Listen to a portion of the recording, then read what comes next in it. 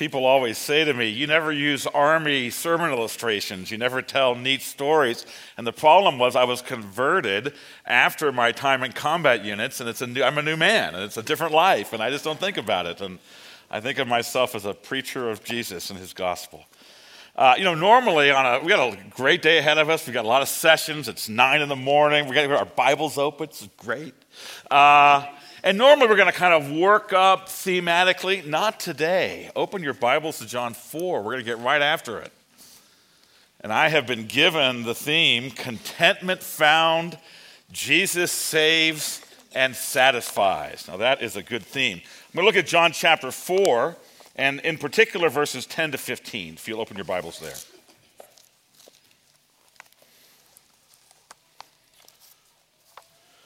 Listen now to the word of the Lord. In verse 10 of John 4. Jesus answered her, that is the woman of Samaria, "If you knew the gift of God and who it is that is saying to you, 'Give me a drink,' you would have asked him, and he would have given you living water." The woman said to him, "Sir, you have nothing to draw water with, and the well is deep. Where do you get that living water?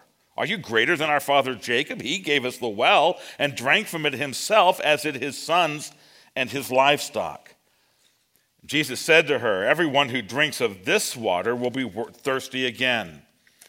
But whoever drinks of the water that I will give him will never be thirsty again.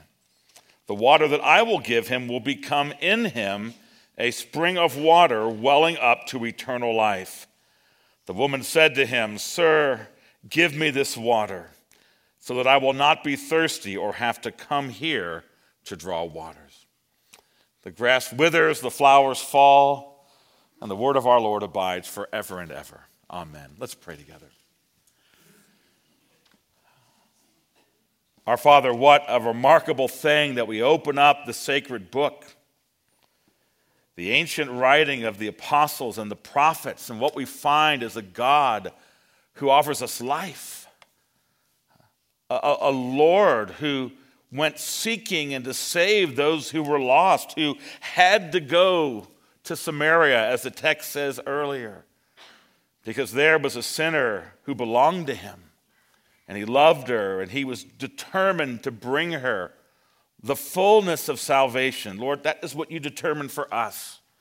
And so we pray your blessing on your word today, on the preaching, on the hearing of the word, that of which we read would actually be experienced as we believe, as we drink from the Lord Jesus and his gospel. We pray in his name, amen.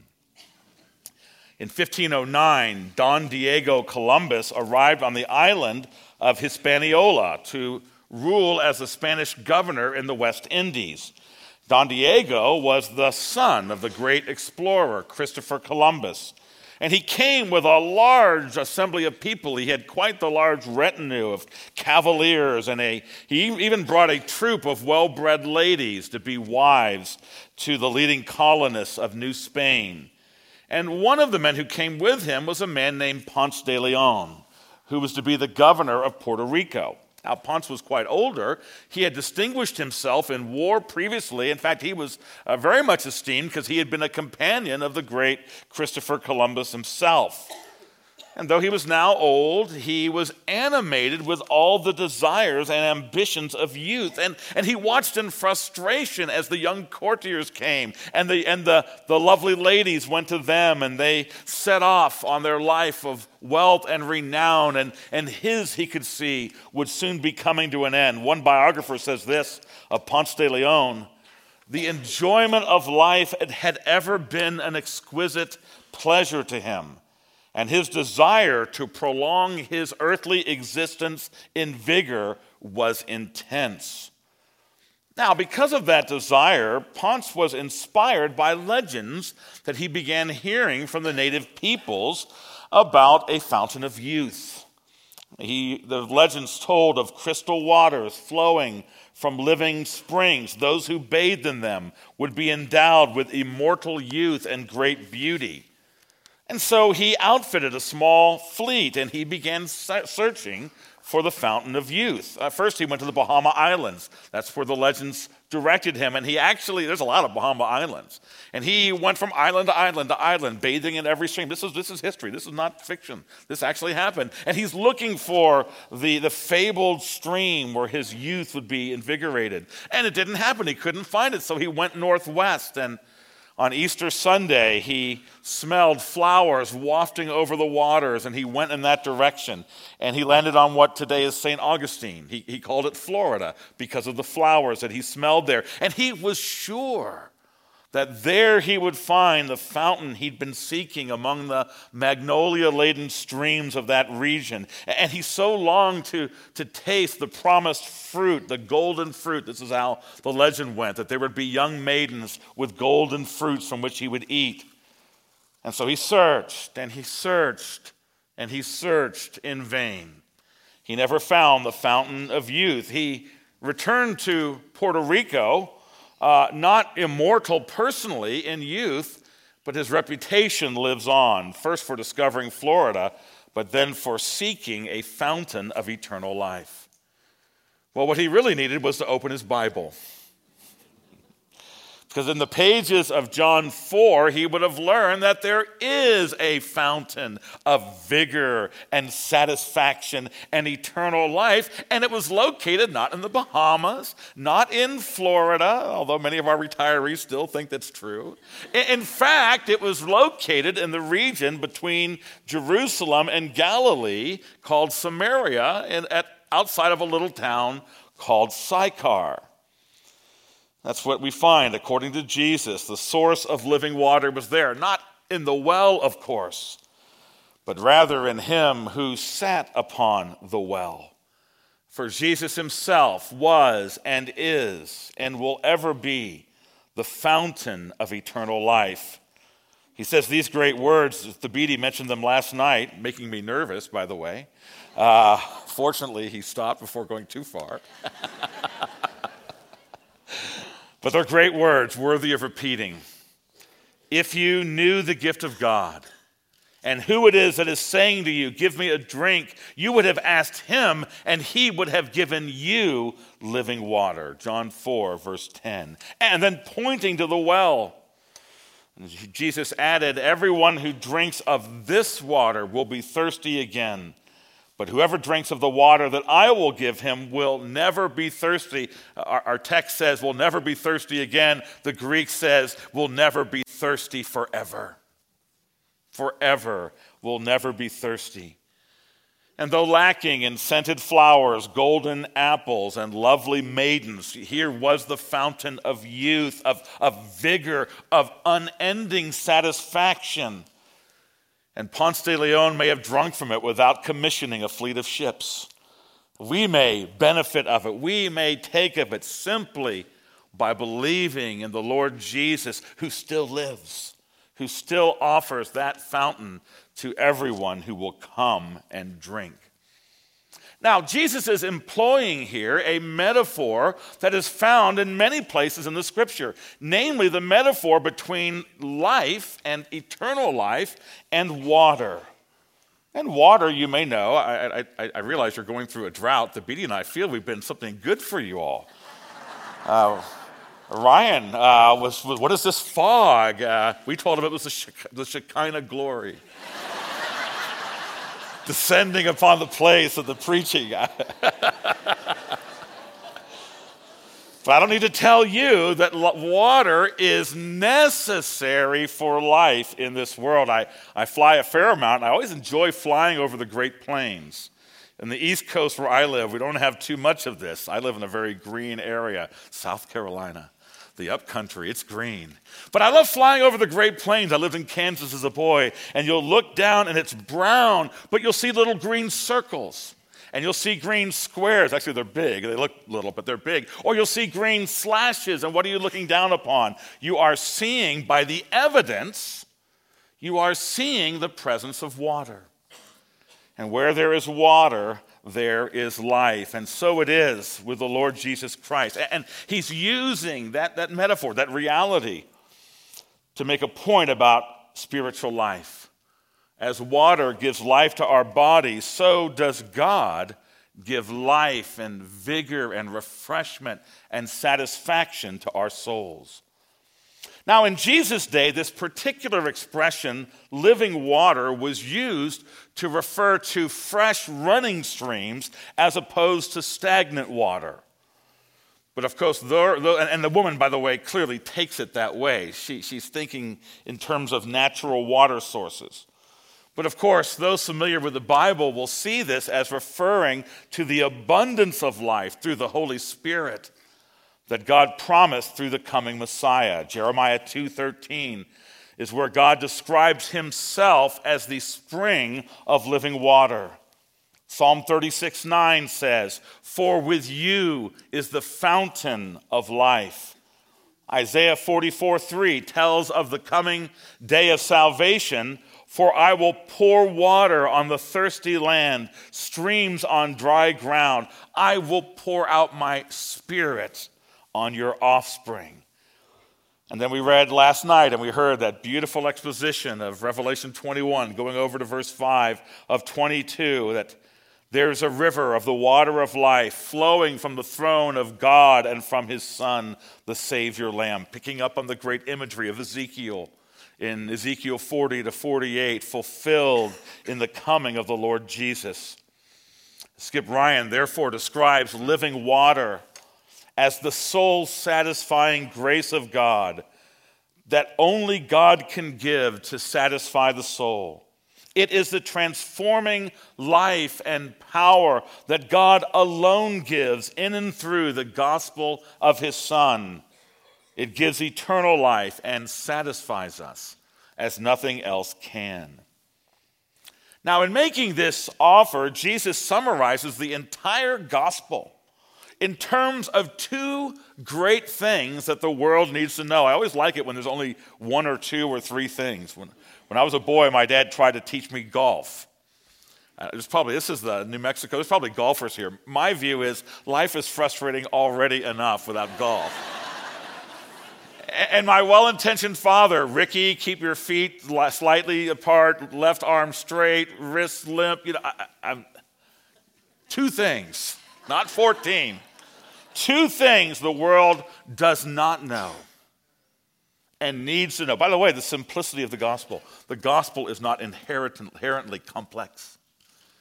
It is simple. It is straightforward. And first, Jesus says, if you knew the gift of God.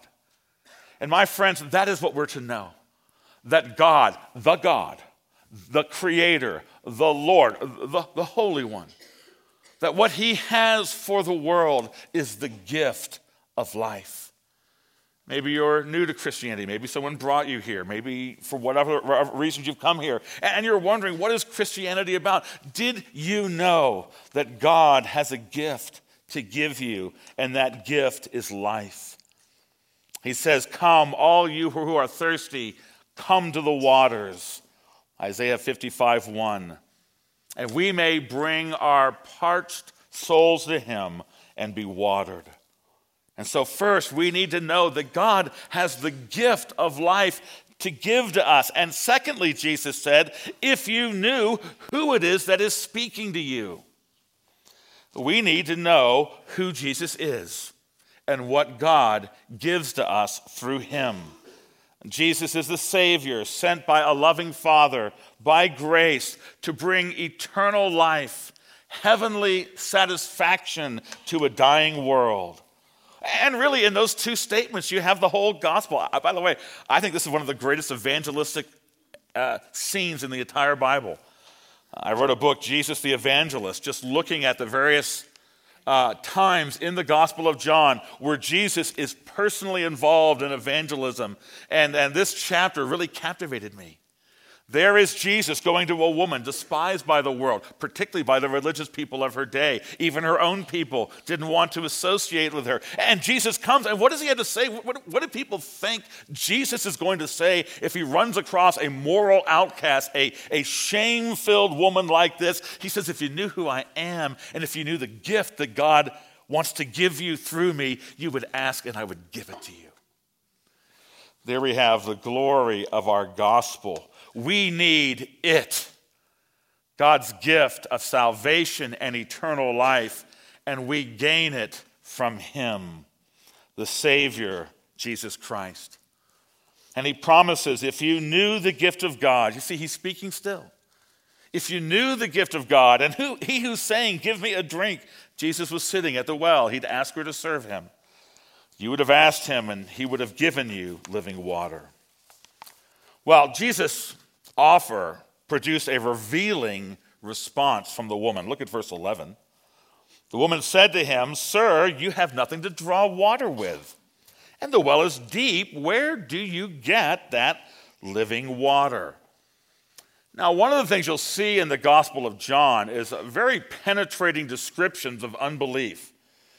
Jesus earlier in John chapter 3, he'd made the statement that the reason for unbelief is a love of sin. Light has shined in the world, but men love darkness instead of the light because their deeds were evil. And that is certainly true. And many people, they have these claims to sophisticated objections to Christianity when what they really have is a prior commitment to sin and its pleasures. And that's one of the biblical descriptions of unbelief. But here in this woman, we see another description, namely the spiritual inability that is caused by what theologians call original sin, the corrupting effects of Adam and Eve's fall, that you and I were born not spiritually able, but spiritually unable. And she's blinded by sin. And so she's unable to understand the message of Jesus. She's an earthly person. She's not able to think in spiritual terms. The Apostle Paul says in 1 Corinthians 2:14, the natural man or woman is not able to receive the things of the Spirit. Not just that they won't, but not able to, because they are spiritually discerned. Paul says in Ephesians 2:1 that we were dead in trespasses and sins. And so a spiritually dead person is not able to respond to an offer. And she's a perfect example of this. Is she can only think in earthly and worldly and physical terms of physical water and literal wells. And so her response to Jesus is almost comical. She did not see how he could offer what she understood as running water. She's thinking, he's talking salvation, she's thinking plumbing. He had no pail. Verse 11, you have nothing to draw water with. The well's deep. Where will you get the living water? And she didn't see how Jesus could claim to be better than someone like Jacob. The patriarch Jacob had apparently dug this well, and it was stagnant water. And so Jesus is going to do what Jacob could not do. That's the way she's thinking. By the way, Jacob's well remains in Samaria today. Go home and Google the picture. There's a picture of it on if you Google it. It's fascinating. And they think it's the right one. It probably is. Some scholars think it was at that time the deepest well in all of Palestine. Even today, it's 100 feet deep. It must have been much deeper then. So how can this stranger, Jesus, with no apparent distinction or station, hope to do better than Jacob and his well? So she's thinking in terms of human reputations and power. And that is the way people view Jesus today. I wonder if you do. Well, Jesus, he's nice enough, but he's not someone to take seriously. Not really. I mean, he doesn't head a powerful organization. He doesn't command worldly resources. You see, we think that the people who matter are those who allocate riches and promotion, those who allocate status, those who give valuable services and goods. And so Jesus, however morally good he may seem, he just is not of much earthly good, people think. That's the way the woman of Samaria was thinking. Jesus doesn't bring advanced technology. He can't compare with people who matter. She thought Jacob, now there's somebody who matters. We think it's other people rather than Jesus. But you see how wrong that thinking is. Jesus says, if you knew who's speaking to you. See, it's the person and the work of the Lord Jesus. If you knew that he is the Son of God and able and willing to give eternal life, how differently you would think. And Jesus may seem easy to dismiss, but according to the revelation of God's word, do you know where he is now? He is seated over all things in heaven and on earth, with all things placed under his feet for the church. Even in the material realm, Jesus is Lord. Jesus is sovereign over the fall of the sparrow even. There is nothing now that he's enthroned on heaven and earth. There was a time when he set aside his glory in that sense, and he was born in a manger. He placed himself under the world, but having died and been raised, he is enthroned over the world. And so, yes, even when we're thinking about secular matters, it is Jesus who ultimately is Lord for his people, and yet the secular matters are not primary. My kingdom is not of this world. It is of the spiritual realm. He is the one who disposes eternal life. He is the one who rules over the destinies of the souls and men and women. Now let me say this. Does this not remind us how important it is? Since that is who Jesus is now, since these are the matters in which he deals, how important it is for you and me to be telling our friends and neighbors and family members about Jesus Christ. Because I will tell you this, they don't know this. They don't know who he is and what he offers. When I was in South Florida, I pastored a physically large church, a really massive church, glass, and it was on a main intersection, kind of dominated our portion of our county, dancing fountains in front. I didn't put them there, they were there. And one time I was talking to my Jewish neighbor. He lived across the street from me, and I'd been there 3 years or so, and I sort of knew him, and we're standing in the street, and he says, "Aren't you like a preacher?" "Yeah." "Don't you pastor that big glass?" "Yeah, I'm the pastor of that church." He pauses and says, "Were you ever going to talk to me about Jesus?" "Yeah, sure." And he was like Zacchaeus. The whole thing about Zacchaeus was not that he was short, but that he was thinking about Jesus, but he wasn't telling people that he was thinking about Jesus. That's why he was in the sycamore tree. Yes, because he could see, but the sycamore tree gave him camouflage. And I really believe, we look upon the culture war today, and we think we're surrounded by this culture war of people who are obsessed with doing in Christianity. Now, there is a culture war. There's spiritual attack. But our neighbors are not our culture war enemies. They're our neighbors, and how many of them go to bed at night wondering about Jesus Christ. And they're not going to tell you. They're not going to put a sign on at work saying, "I am wondering if I can have life in Jesus." My friend was watching heretical telemarketers receiving false gospels. That's what he was doing. He told me this while he lived across the street from one of the pastors of the largest churches in the area. I'd never talked to him about Jesus. Well, we all are struggling with that. But I think it helps us to realize that Jesus would have us tell them simply who he is and the gift that God would give them. We can tell them that. I would challenge you that each of us should have on our hearts and in our prayers at least one person that we're asking God to enable us to tell them just this. I want to tell you who he is and what he gives. Living water, eternal life from God the Son. The gospel is the power of God for salvation to everyone who believes. And this is what we preach, my friends. This pulpit is not here to teach lifestyle tips. It is not here to proclaim political strategies.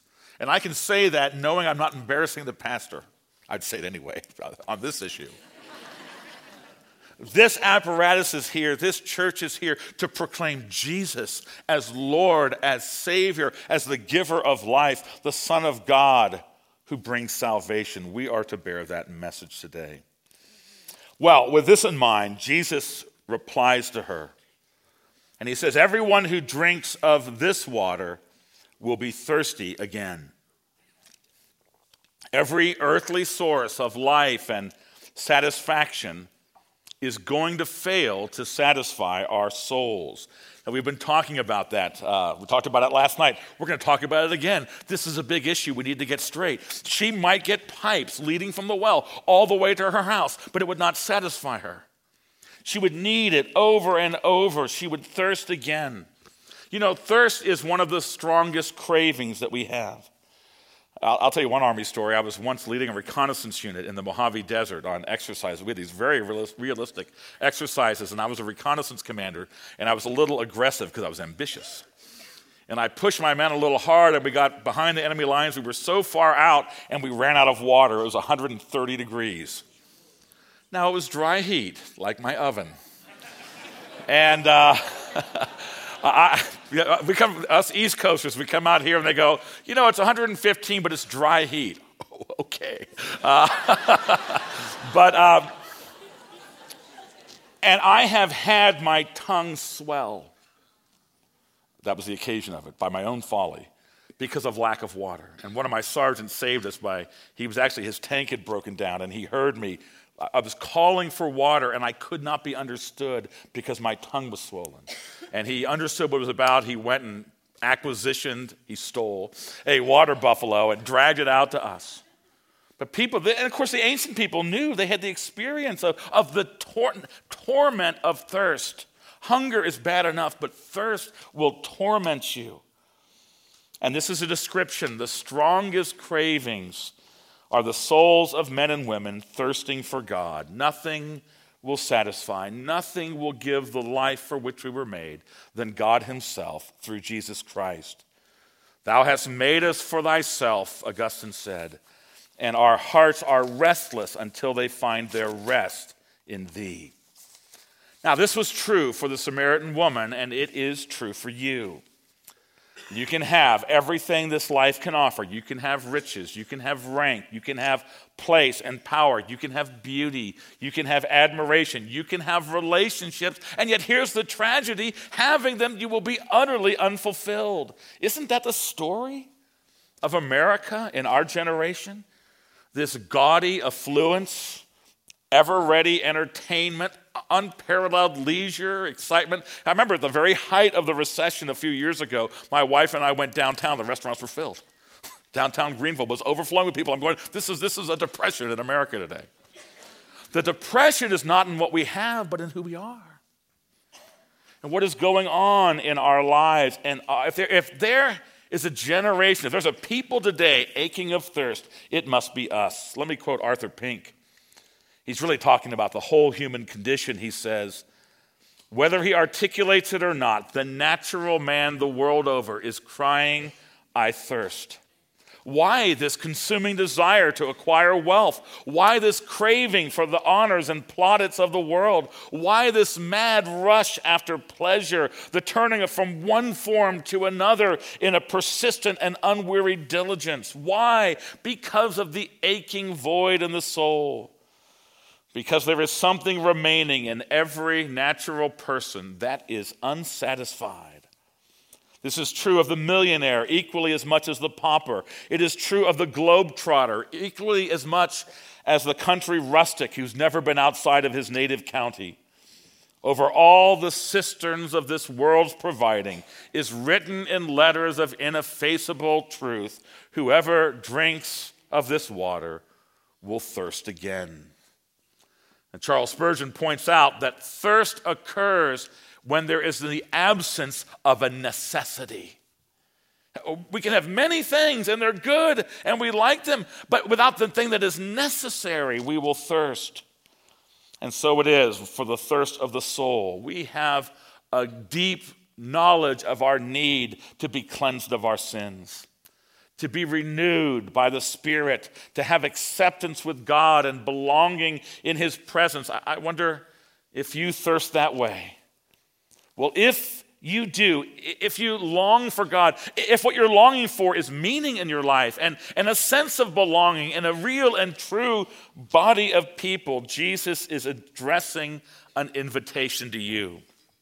A few years ago, I was flying back from Kenya. I'd been ministering there, and I was standing in customs at Heathrow Airport. Speaking of discontentment, standing in the custom line at Heathrow.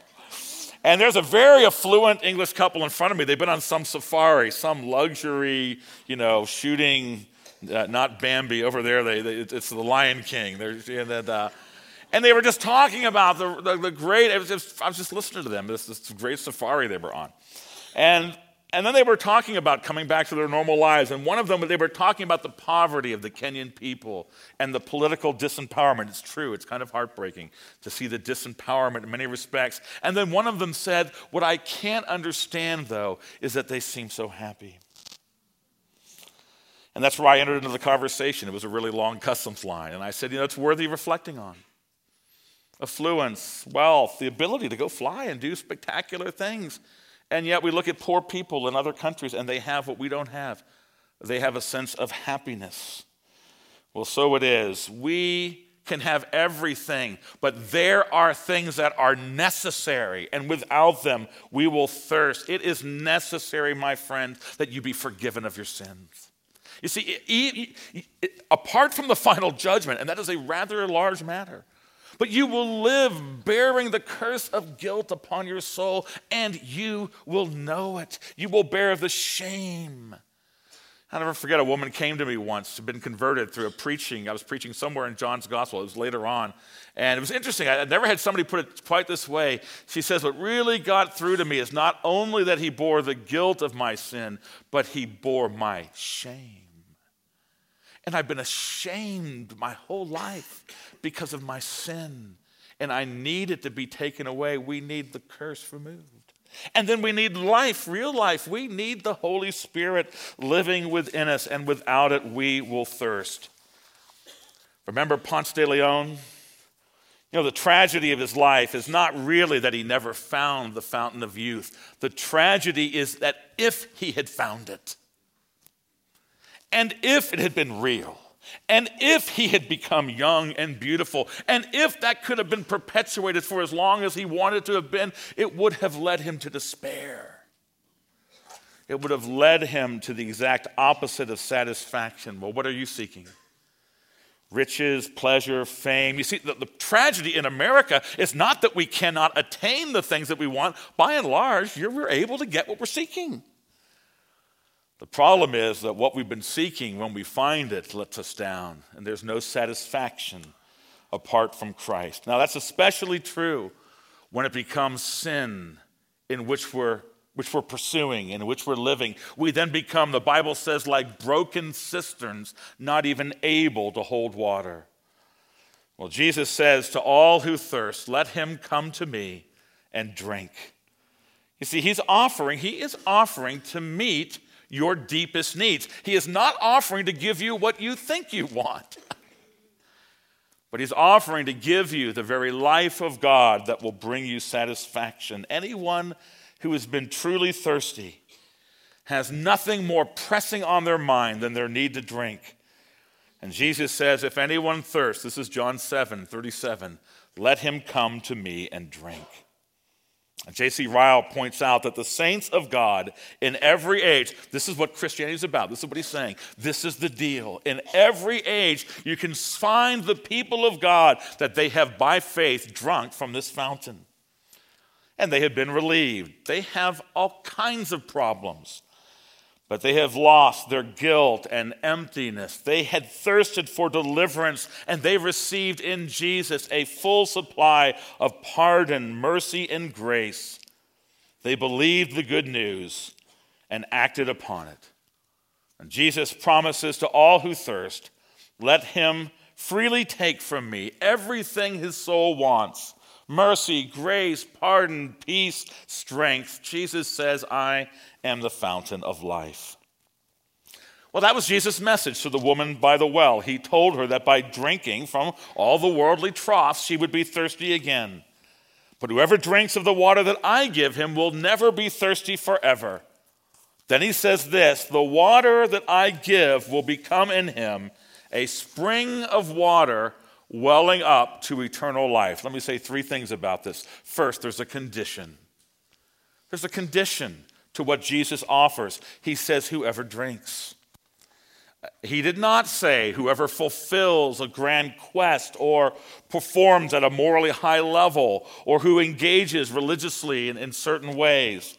He doesn't place a price tag on his living water. God's Son simply says, whoever drinks. Now, of course, he's talking about simple faith. John 3:16 puts it differently. For God so loved the world that he gave his only begotten Son, that whosoever believes in him should not perish, but should have everlasting life. That's not only talking about the final judgment, but it's talking about right now. We pass from a life of death to real life. Leon Morris says, the gift of living water is not a reward for meritorious service. It is a gift that brings to anyone who receives it, no matter how insignificant or limited he or she may be, a totally new experience, a new empower a new life that is eternal. Now, let me just point out in this respect that this woman's sins did not keep Jesus from offering her eternal life. Now, it's going to come up later. Jesus brings sin up before too long, but not before he offers salvation, but after and as part of his offer of salvation. If she believes, he knows his death on the cross will cleanse her from all our sin. I think evangelistically there's an insight there. We are not witnessing the gospel if we don't bring up sin and judgment. We are saved from sin. We are saved from guilt. We are saved from judgment. But methodologically, we don't always have to start there. We can meet the broken where they are and bring mercy and talk about Jesus as the great healer. We can talk about the woman who's thirsty and say he has a gift of life. Yes, sin must be dealt with, but it is not a barrier because Jesus has removed the obstacle of sin. George Hutchinson wrote, "Christ, who makes offer of grace before we seek it, he will not refuse it to any, however great the sinner who asks of it. Former sins will not hinder their acceptance. Even to this wicked woman, he says, if you asked of me, I would give you the living waters." And so there's a condition, and it is simple faith, receiving God's gift. But then there's a consequence, and how glorious it is. Whoever drinks of the water that I will give him will never be thirsty forever. Jesus offers to satisfy our souls. Now, that does not mean that our trials are all going to cease. He does not promise a carefree life. In fact, quite the contrary. Becoming a Christian is more likely to make your life difficult.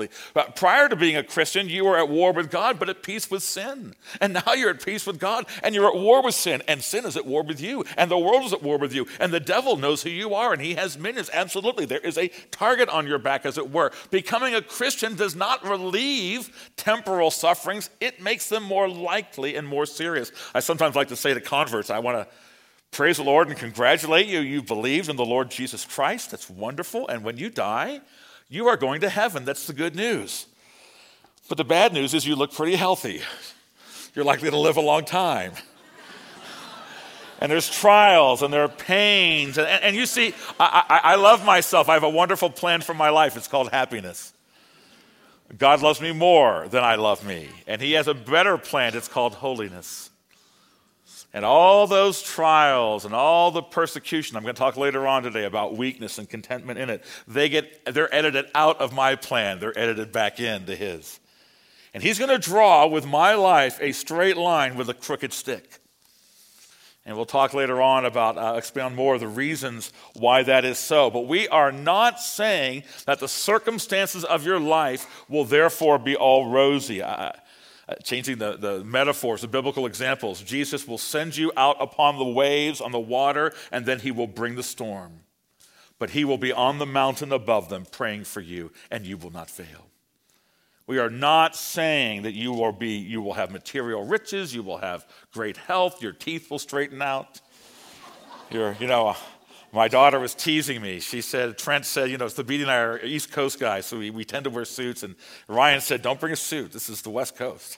So my daughter said, Dad, you're going to wear skinny jeans. And my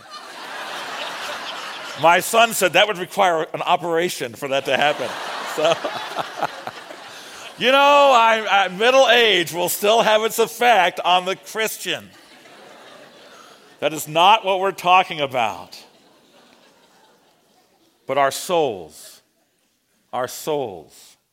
will find satisfaction in him who is the life. Our souls will grow. Earthly things, yes, they will lose their appeal. And the more worldly and the more sinful they are, their luster will fade. Praise the Lord that he does that. And in the midst of it all, we will find permanent satisfaction in Christ for the thirst of our souls. There's a condition, faith. There's a consequence, life. And then there is a change that results. Verse 14, the water that I give him will become in him a spring of water welling up to eternal life. This is talking about the new birth. This is talking about regeneration. It is to be born again, to be a new creature, to have a spiritual fountain welling up within you, the life of the Holy Spirit as God gives himself and he lives within you and he moves in your heart. And now you say, I no longer live, but Christ lives in me. That is the glorious change that occurs in each of our lives. Now, faith is not just receiving. Faith is also yielding. When Jesus says, whoever asks of me, that asking involves a receiving of him not only as Savior, but also as Lord. One of the most noxious doctrines going around today is that you may have justification without sanctification, that you may have Christ as Savior without Christ as Lord. There is one Jesus. There is one gospel. Be of sin the double cure. Cleanse me from its guilt and power. It is good news that I am forgiven. It is also good news that by God's grace, he is changing me, and I must yield myself to Jesus. Do not say that you have received the gift of eternal life, that you have faith in Jesus without surrendering yourself unto him. I think this is wonderfully depicted by C.S. Lewis in his children's novel, The Silver Chair. I hear they're making a movie of it now. It's going to be interesting to see how that works out. And if you know the Narnia Chronicles, and in The Silver Chair, the heroine is Jill. And she has seen a lion, and she's fled from the lion deep into the forest, and she becomes worn out. Soon she's so thirsty, she thinks she's about to die. And then just at that moment, she hears the gurgling of a brook. And so she starts staggering in the direction. But then when she sees the water, there crouched before it is the lion from which she has been fleeing. And he says, if you are thirsty, come and drink. Well, she doesn't move. Are you not thirsty, the lion asks. I'm dying of thirst, Jill says. Then drink. May I, she says, could I? Would you mind going away while I do? And the lion answers with a low growl, and she realizes that he will not yield his lordship. He will not yield his sovereignty. He will not create patches where you may have life without him as Lord. Let me just quote Lewis. It's so great. Will you promise, she finally says, not to do anything to me if I come? I make no promise, says the lion. Jill was so thirsty now that without noticing it, she'd come a step nearer. I daren't come and drink, said Jill. Then you will die of thirst, said the lion. Oh dear, said Jill, coming another step nearer. I suppose I must go and look for another stream then. There is no other stream, said the lion. You see, Lewis makes a vital point. Jesus invites you to come, but only on his terms. And praise the Lord for that. For he's wise. He's the God of grace. He's the one of truth, but only on his terms. We must come to the fountain yielding ourselves. Again, taking him as Savior and as Lord. And Jesus does not promise not to do anything to you. He is, in terms of the earlier Narnia book, he is not a tame lion. And the petty priorities of our lives will then be in his hands. Jesus intends to revolutionize our lives and to turn upside down our priorities so that they match his. And yet how loving and how good he is. And he alone is the source of eternal life. Well, finally, Jill knelt and she drank from the lion's waters, and Lewis says she found it was the coldest, most refreshing water she had ever tasted. So it is with the Lord Jesus. He's the Lord of glory. He's the Lion of Judah. He's the fountain of true life. Now let me say, if you're a Christian, are you at least starting to experience this? We grow in these things. But you need to understand, this is Christianity. This is the Christian life. It's not rules. It's not outward conformities. It is life and a growing experience of life from the Lord Jesus Christ. You know, I said the tragedy of Ponce de Leon was that if he had found the fountain of youth, it would not have satisfied him. I think a greater tragedy yet goes on today. Those who have found the fountain of life in Jesus, but yet know little of the life he gives, of the blessings of righteousness, peace, and joy in the Holy Spirit. I want to close with 3 reasons why many of us are struggling to experience what we've been reading about. The life and the satisfaction and the joy of Jesus Christ. And I say this because, frankly, it's important that we do so. Why is it that for all the evangelical movement in America today, all the churches, all the precept, all the great worship, why don't we have more traction on America? Well, one is because we are not a holy people. People would not characterize the evangelical movement and say, these are people who have stepped out of the world. And they live in the presence of God. That would not be said of us. And they would also say, these are not a people in whom this spiritual joy is evident. It is essential for the work of Christ in our generation, for your neighbor and friend who needs to know Jesus, that they would see in us, not because we're putting on a show, but because of the reality of this life, and there are things keeping us from it. Let me just close with 3 of them. First, we are living too close to the world. And we have allowed ourselves to fill ourselves with worldly things. I wonder if you're like that. Are you still filling your soul with water that will leave you thirsty again? No, look, we live in the world. I'm not saying that you have to become an Amish person, get rid of your computer and all. But the question is, in what direction is our excitement directed? Where are our souls inclining, hoping to get excitement, life, satisfaction, refreshment?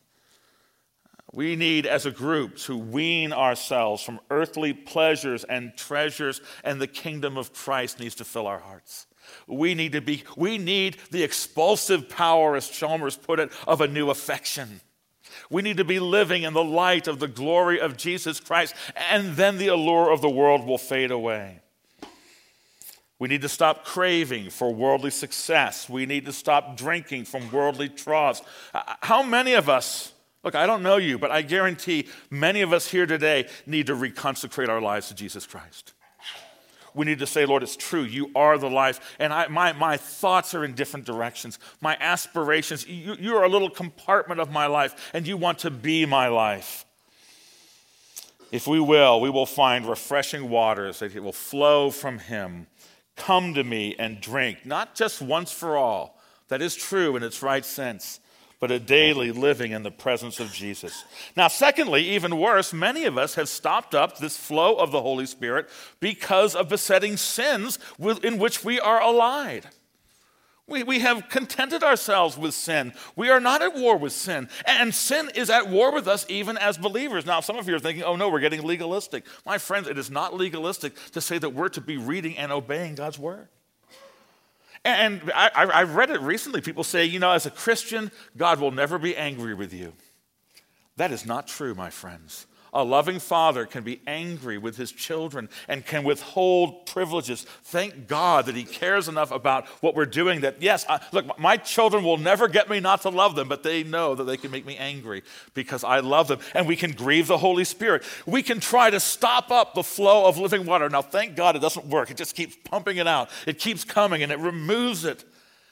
But God would have us to say, you know what, I'm going to put an end with my allegiance to sin. In this life, we're always going to be sinners. If you're struggling with sin, it doesn't make you a non-Christian, but let's struggle with it. And let's say, why should I not live a life with the power of the Holy Spirit in my life? Maybe the Lord is saying to you and to me, well, let's think about some of the things that you're permitting in your life. This is not legalism. This is biblical Christianity. And we may come to him as sinners and say, Lord, give to me, let me drink. And the power that he gives is what we need in our fight from sin. And then thirdly, many Christians lack satisfaction because of a neglect of God's word. A neglect of God's word. It's very significant that what Jesus says about himself as living water, a source of life like water, the Bible also says about itself. Isaiah 55, as the rain and snow come down from heaven, so is my word that goes forth from my mouth. It's like rain that falls that gives bread for the eater and seed for the sower. The rain falls and there is life. There are flowers blooming in the desert when there is life. Maybe your life is parched. Go to the word. Take up the Gospel of John. Say, Lord, speak to me. Give power through your word and life will come. One of my favorites, Psalm 1. Blessed is he who walketh not in the counsel of the ungodly. Let's stop walking in the counsel of the ungodly. And let's stop standing in the way of sinners. Let's stop sitting in the seat of scorners. That's not the way to live. That's the way to have a life like chaff. But his delight is in the meditation of the word of God. And he or she will be like a tree planted by streams of living water. Jesus reigns through his word. He speaks to us through his word. And when we turn to the word of God, drinking from him, we will find a renewal of life. What a blessing the word of God is.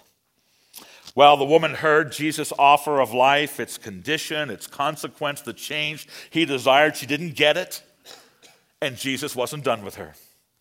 And the passage goes on, and he persists with her, and he works his grace. It is his gift, and he gives it. And before this passage is done, she understands, she sees him, she believes, she is changed. And she takes the gospel of life and forgiveness to the people of her village. And in her, they see the living water that Jesus offers. May we likewise find in Jesus the gift of life. May we see him as a Savior God has sent that we might partake of it. And then may we drink, and may our generation, may New Mexico, may South Carolina begin to see in new ways a gospel people. A gospel people. And the living waters will flow not only in us and through us, but out from us through our gospel witness, and others will find life as well. Let's pray. Well, Father, we thank you for Jesus. We thank you for the gift that you gave. Jesus is not offering us salvation in a way that's opposed to your will, Lord. You are the one who loves us. You are the Father who is gathering his children. And yet, Lord, it is true that generally speaking, we are not living in the fulfillment and the life that Jesus gives. We are looking to gadgets. We are looking to lifestyle. Father, we thank you for useful things in the world, but help us to realize that our thirst will only be quenched in Jesus. Father, would you incline our hearts in your direction through him? Would you even use your word to draw us to the word? And through the word, Lord, would we be people who more and more live in spiritual and soul satisfaction through union with Jesus Christ? Father, cause our generation to see not merely talk, but power, spiritual power and life flowing from your church through the word of God in the gospel of the Savior who offers us life. We pray in his name. Amen.